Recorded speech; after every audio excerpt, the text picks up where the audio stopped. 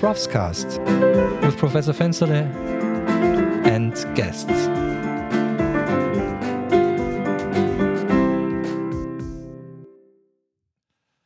Yeah, welcome to the ProfsCast. I'm Joe Fensterle from the Rhine-Waal University in Kleve in Germany. And today my guest is Patric Bourceau. Patric, welcome to the ProfsCast. Yeah, thanks for having me.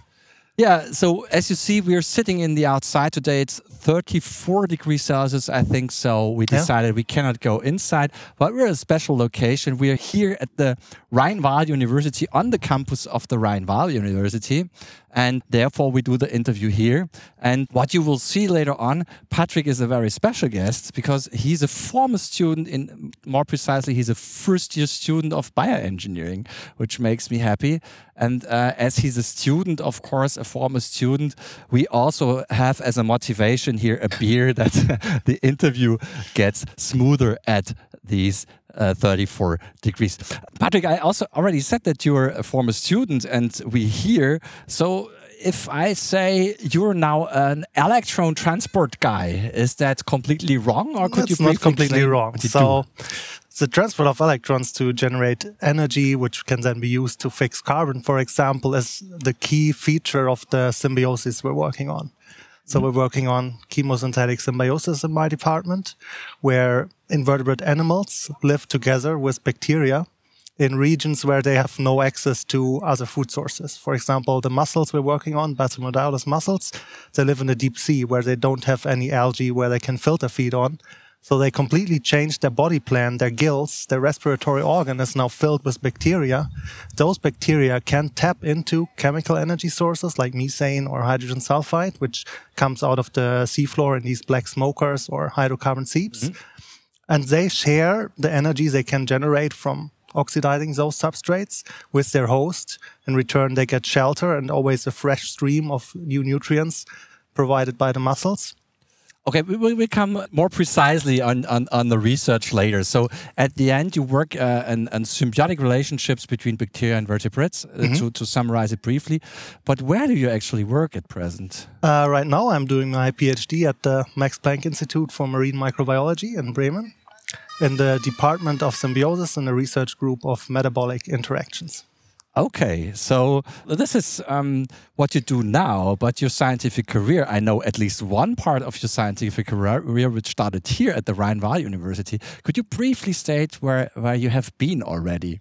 So yeah, I did my bachelor's degree here, and then for my internship I went over to the Netherlands, just 15 miles that way, in the Department of Microbiology. At the University of Nijmegen? Yeah, at the Radboud.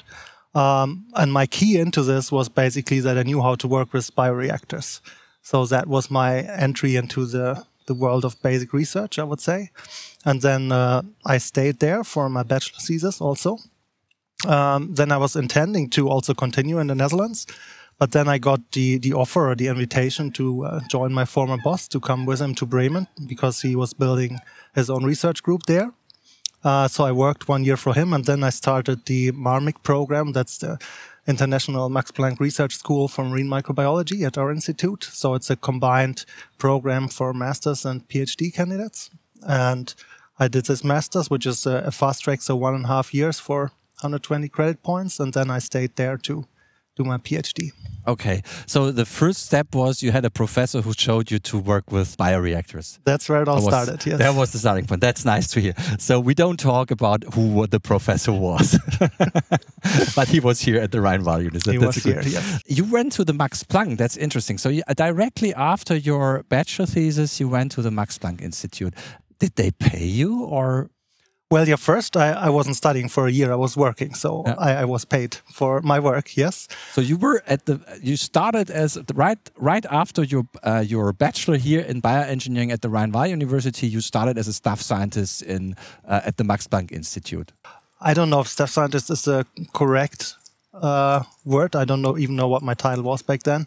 My job was basically to build up the lab. So it was an empty lab, basically, which we joined, and then we ordered the bioreactors. I had to arrange for like the gas lines to be set, order a lot of stuff, set up the first reactor, set up the GC, develop protocols, at one point write a safety concept for nitrous oxide, stuff like that. Yeah, so this is what we would term is usually a work of a postdoc. So this is a staff scientist because this is not a technician's thing which can be done. And I was very happy to have, before at the Rhine-Waal University, Patric was a student's assistant in my lab, and we started right away with bioengineering, and we had nothing. And therefore, he also built up more or less with me together all these lab courses, and therefore I could easily understand why they, from the Radboud or now Max Planck, they immediately used his knowledge to do that. Now, so you're now bacteria, symbiosis, and so on. We will talk about that later because that sounds quite cool. But before studying bioengineering, did you always dream of diving to the bacteria, doing symbiosis? Was that always your dream to become a scientist in microbiology? I would say maybe it was a dream to become a scientist, but it wasn't really a plan. So I didn't quite know how to become a scientist, I would say. And it was just a lucky coincidence that I slipped into it, and I like it a lot. Because honestly, like, this kind of job is like a big playground. It's so cool that you can just follow your interests, and of course you have to work also for your supervisors to make everyone happy, but it's really cool to really feed your curiosity in that way. So I couldn't think of a better job right now. I think it's a good description. Being a scientist means being curious all over your life. You like to learn something new, and this makes you happy. I think that's very important. But did you do the same before? Did you right away start after school with... No, so I started out to study mechanical engineering and chemistry in Aachen, and then I dropped out, also worked a bunch of stupid jobs, and then I at some point decided, okay, now maybe it's a good point in life to start over. And then I also took the degree here very seriously, invested a lot of work, and that was really a good decision. Yeah, I think it's no secret if I say that Patric was certainly one of the best students we had in this year. But I think it's also interesting that it's careers are.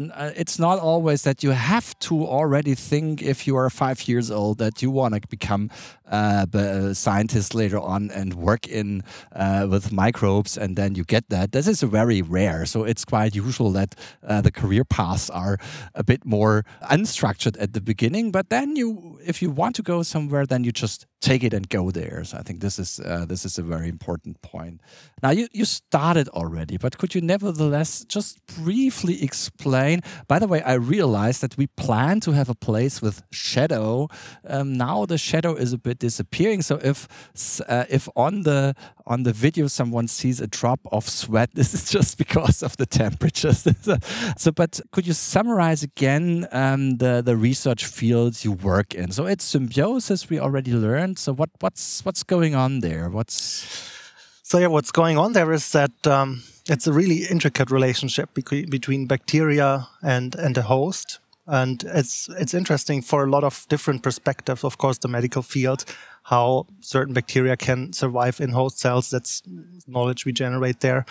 But also it's interesting to understand our own evolutionary path. I mean, we have bacteria like mitochondria in all of our cells, which help us. But this is a process which has been going on for much longer. So the symbioses we are working on, they're younger than the acquisition of mitochondria. And so it allows a different viewpoint at a different time point of how such thing can form, for example. And my field in particular is metabolomics. So I'm not looking so much at the genomic or transcriptomic side. I'm looking at small molecules. Small molecules means like below 1500 Dalton.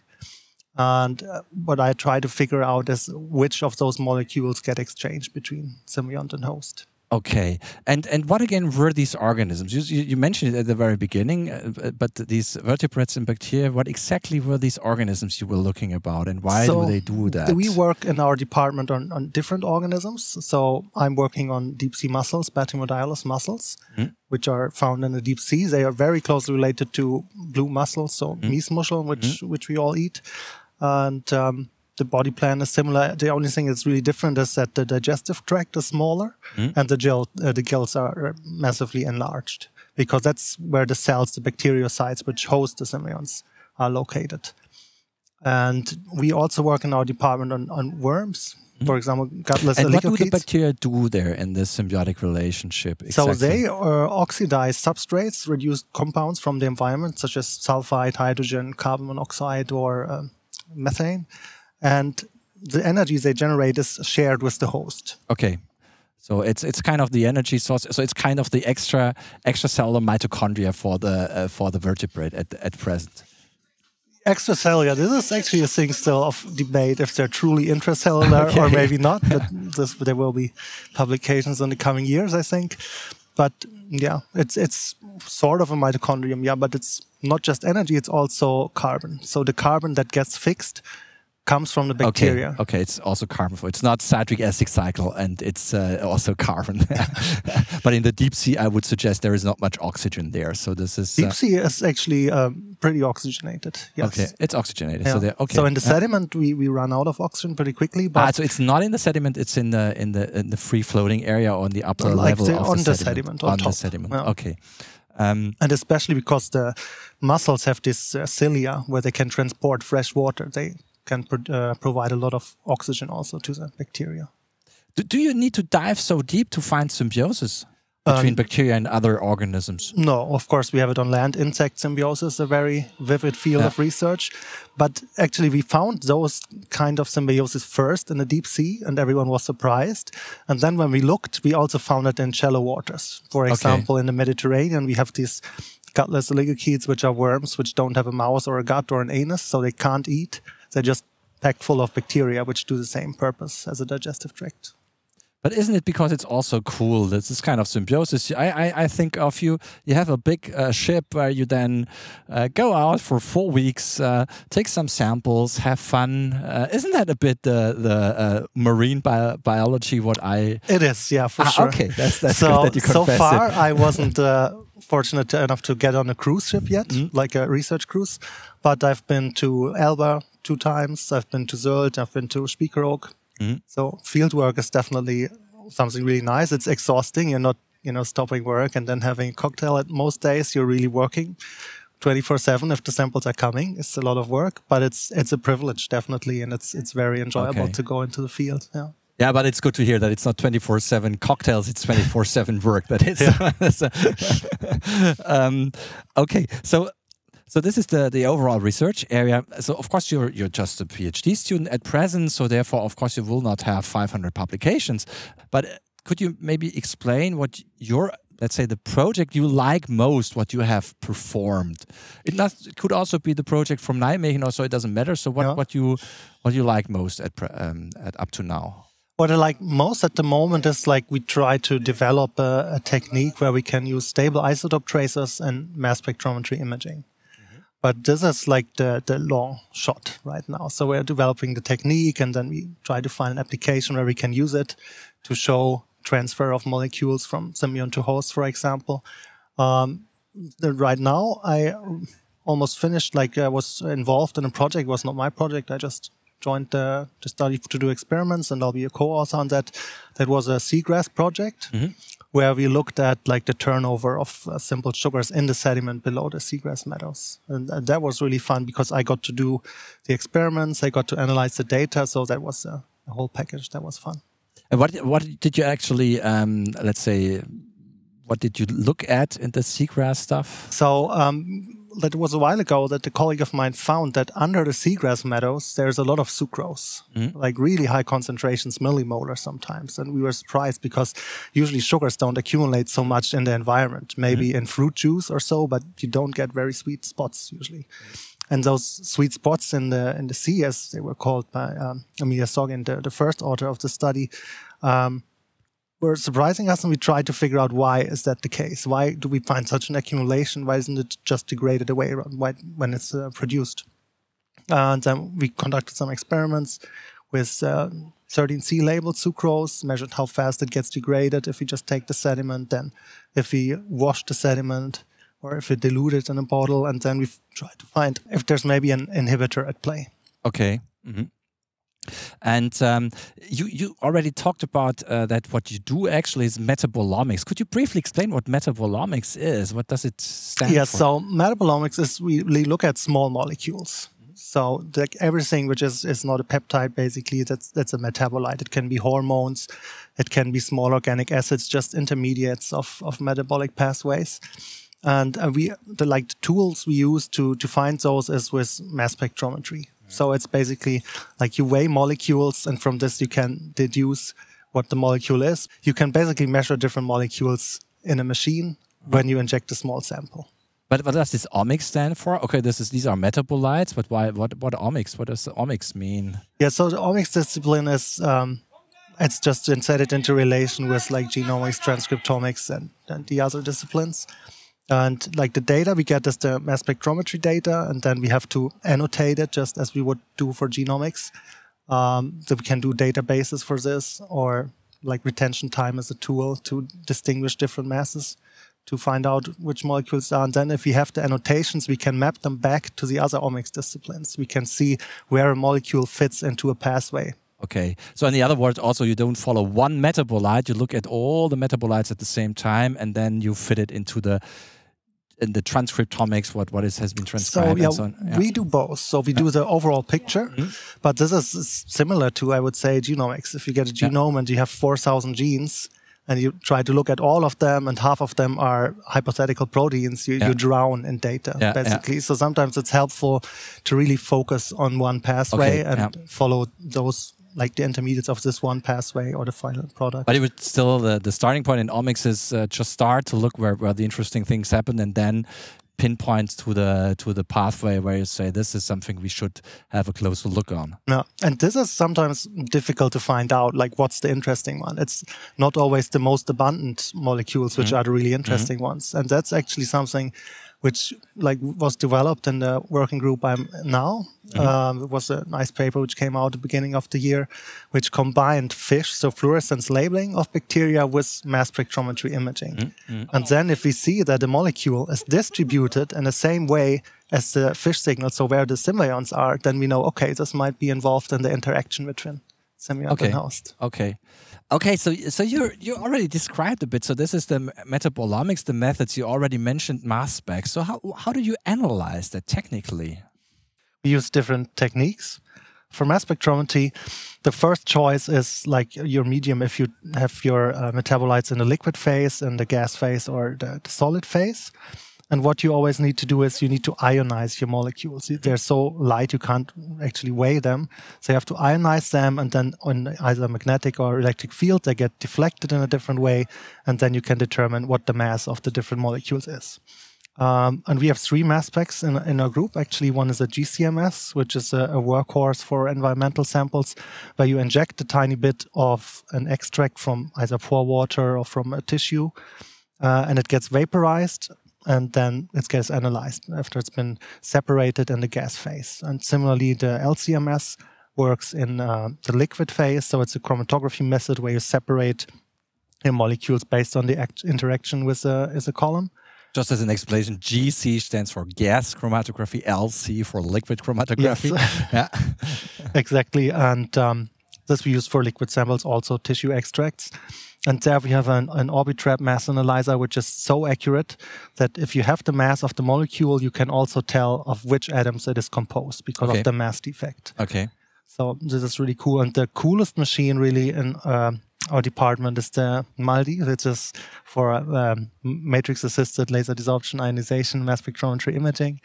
And what we do there is we have a sample, which could be a tissue section, for example. We shoot at it with a laser, so in a grid-like fashion. And then every spot we hit with the laser, we evaporate a tiny cloud of molecules, which get ionized, get analyzed in the mass spec. And then we can basically have a picture where we have different distributions of different molecules in every pixel. Mm-hmm. Yeah, I remember when Patric still was here, he was always fascinated of cool machines. So I'm happy that you found another environment with cool machines. But I think this is that as we always hear in this. So it's a kind of a rhetoric question. So you have fun in what you do? Yeah, sure. Yeah. I mean, of course, sometimes there are things which are repetitive, annoying. Sometimes there's time pressure and you have to write something, and which is not really fun. But I would say most days I like to go to work. If it wasn't in the morning, I'd be even more happy, but I enjoy my job, yes. So in other words, you would again go in this direction. So Definitely. You don't regret that you don't build up machines now. No, I do it all over again, yes. Okay.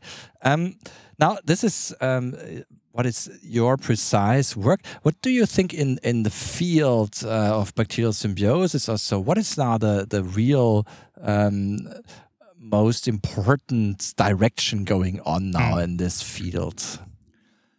There are several. I mean, there's not one. I mean, I could name one, which I find most important, and then like two-thirds of the department we have said. What I find was really important was stable isotope probing of proteomics, where you can get a stable isotope signature from a metaproteome. And that tells you which member of the community, so the host and the different symbionts, what their food source is, basically. Because depending on which way you use to fix your carbon, you have a different signature in the abundance of the heavy carbon isotope carbon-13. So you feed your community with a substrate which has incorporated C13, and this then you trace. Not even. Yeah, this is one possibility, but it works even with the natural abundance of 13C. Ah, okay. And like different enzymes to fix carbon, like Rubisco, they all have their specific signature in all of the carbon they fix. And we can trace this all the way through the proteome and then tell by the proteome what the members are feeding on, what their most likely food source is. Okay. Now, if you go beyond your field, if you say the complete field of biology, okay, you're still a PhD student, but nevertheless, what in your eyes is the most fascinating thing which is around now in the field of biology?